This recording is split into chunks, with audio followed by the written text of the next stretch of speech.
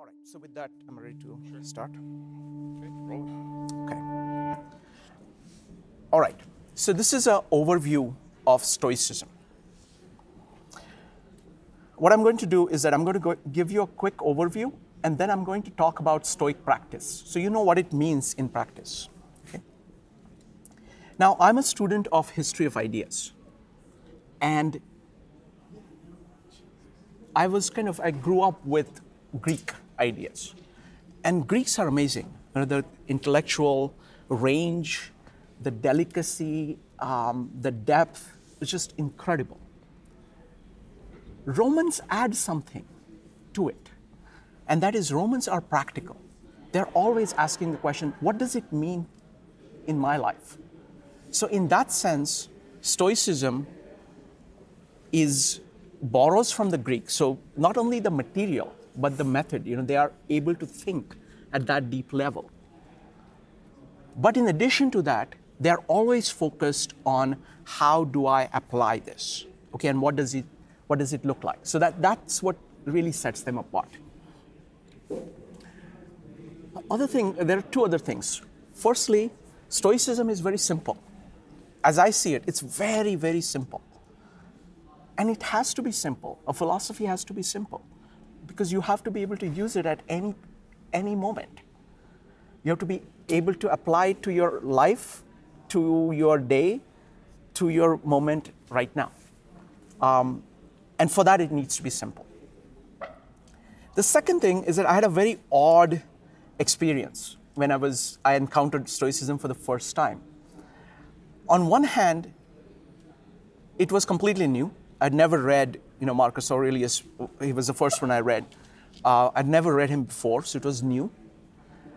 But on the other hand, it seemed very familiar, the basic approach, because I grew up in the Indian culture, and like Buddhism or Hinduism, the view of taking full charge of your consciousness and achieving a peace within yourself that part is very deep part of the Indian culture. And that's what Stoics do amazingly well. Okay? So to summarize Stoicism, there are essentially two ideas. There is one idea about what's going on in you, inside, and there is one idea about what you do with people outside. So there is an inside idea and an outside idea. The inside idea is called dichotomy of control. And the outside idea I will call cosmopolitanism. Okay? So I will go into the second one later on, but let's focus on the first one. And this first idea of dichotomy of control is still the best way of characterizing, what you can do that I have seen. And that's why even today, Stoicism is seeing a tremendous resurgence. And it's because of this idea of dichotomy of control. So what is this idea? The Stoics hold that you have to distinguish very sharply between what is fully within your control and what is not fully within your control. So you have to start by accepting what is not fully within your control. Now that is actually very hard to do. And if you read the Stoics, especially Epictetus, they will beat you on the head with how many things are not fully within your control. Okay, they will say health, yes, you can influence it. It's not fully within your control. Your wealth, your friends, your children, your life, it's not fully within your control. And that's what they just hit you on the head with. Now, it may seem like a very grim thing to say, but it is not.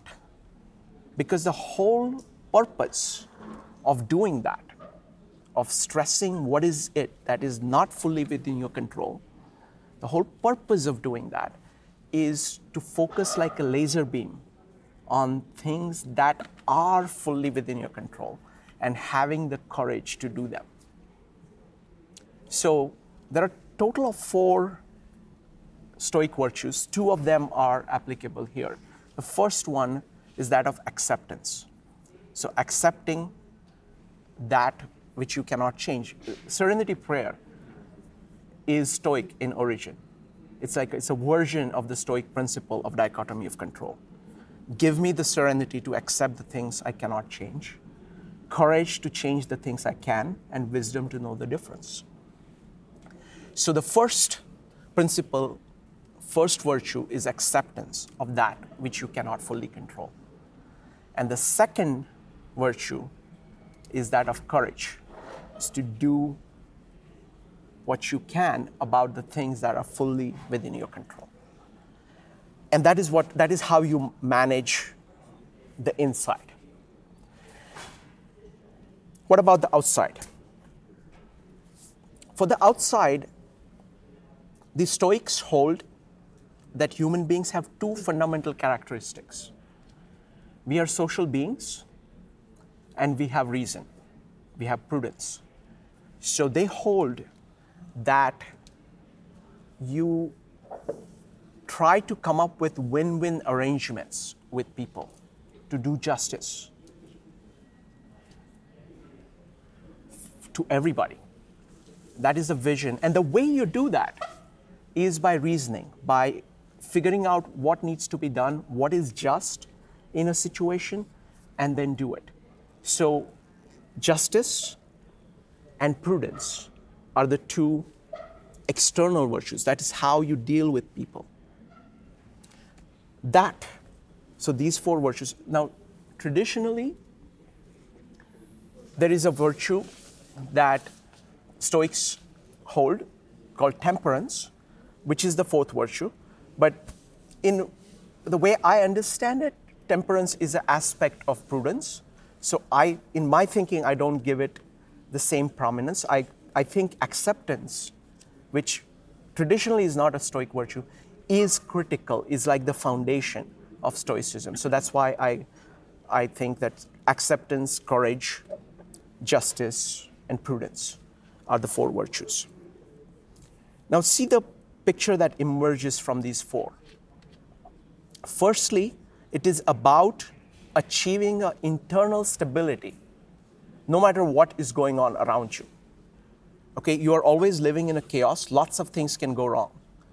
And you have to learn to have this internal stability, to keep doing what you should do, regardless of that.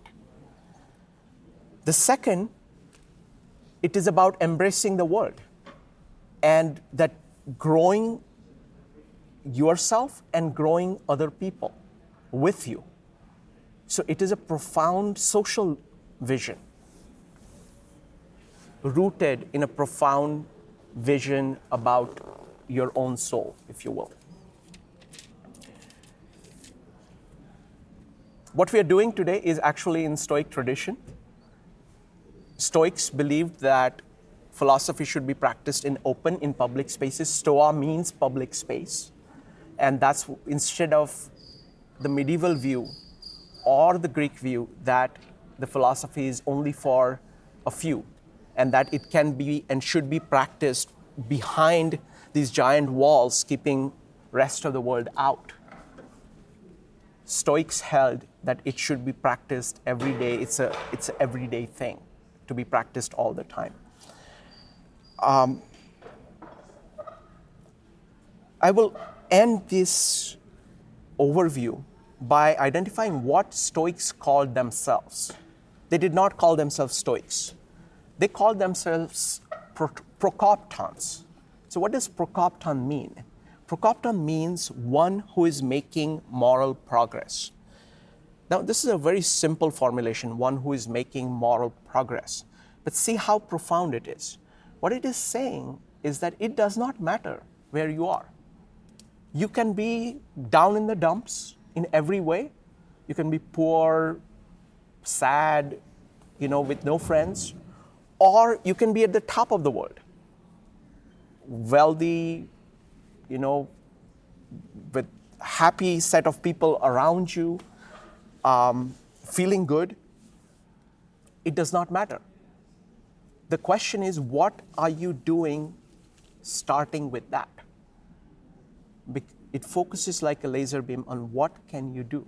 It focuses on your ability to act the right way at a given moment. So that's what prokopton means. Now, to illustrate how simple it is, let me talk about a daily Stoic practice that Massimo talked about when he was here a few months ago. And you can see how simple it is. Because for an idea to be effective, it has to be simple.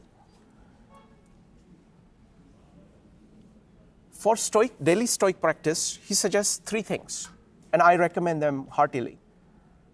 There is your morning practice, there is your evening practice, and there is your frequent practice during the day. Morning, you do just 2 things. The first thing you do is that you read a paragraph from one of the Stoic philosophers. You would be amazed how deep a single paragraph is from these people. It's going to make you think fundamentally. And what it does is that it gives you a perspective on your life. Because instead of getting caught up in the kind of urgencies of the day, you're stepping back. It takes all of maybe 2 to 5 minutes, and it just gives you that perspective. Number 2, you ask yourself, what is the biggest moral challenge you will face today? And prepare yourself for it. That's the second one. That's it. All of this, again, few minutes. In the evening, you ask yourself 3 questions. First question is, what did I do right today, morally? Second, what did I do wrong today? And third, what remains to be done? That's it. And the question that you ask yourself whenever you're doing something new, as needed, more frequently the better, is in this situation, any given situation, you ask yourself, in this situation, what is it that is not fully within my control, and what is it that is fully within your control? So that is a way of asserting, kind of focusing your attention on what is it that you can do to do the right thing. So that is the summary of Stoicism. Thank you very much.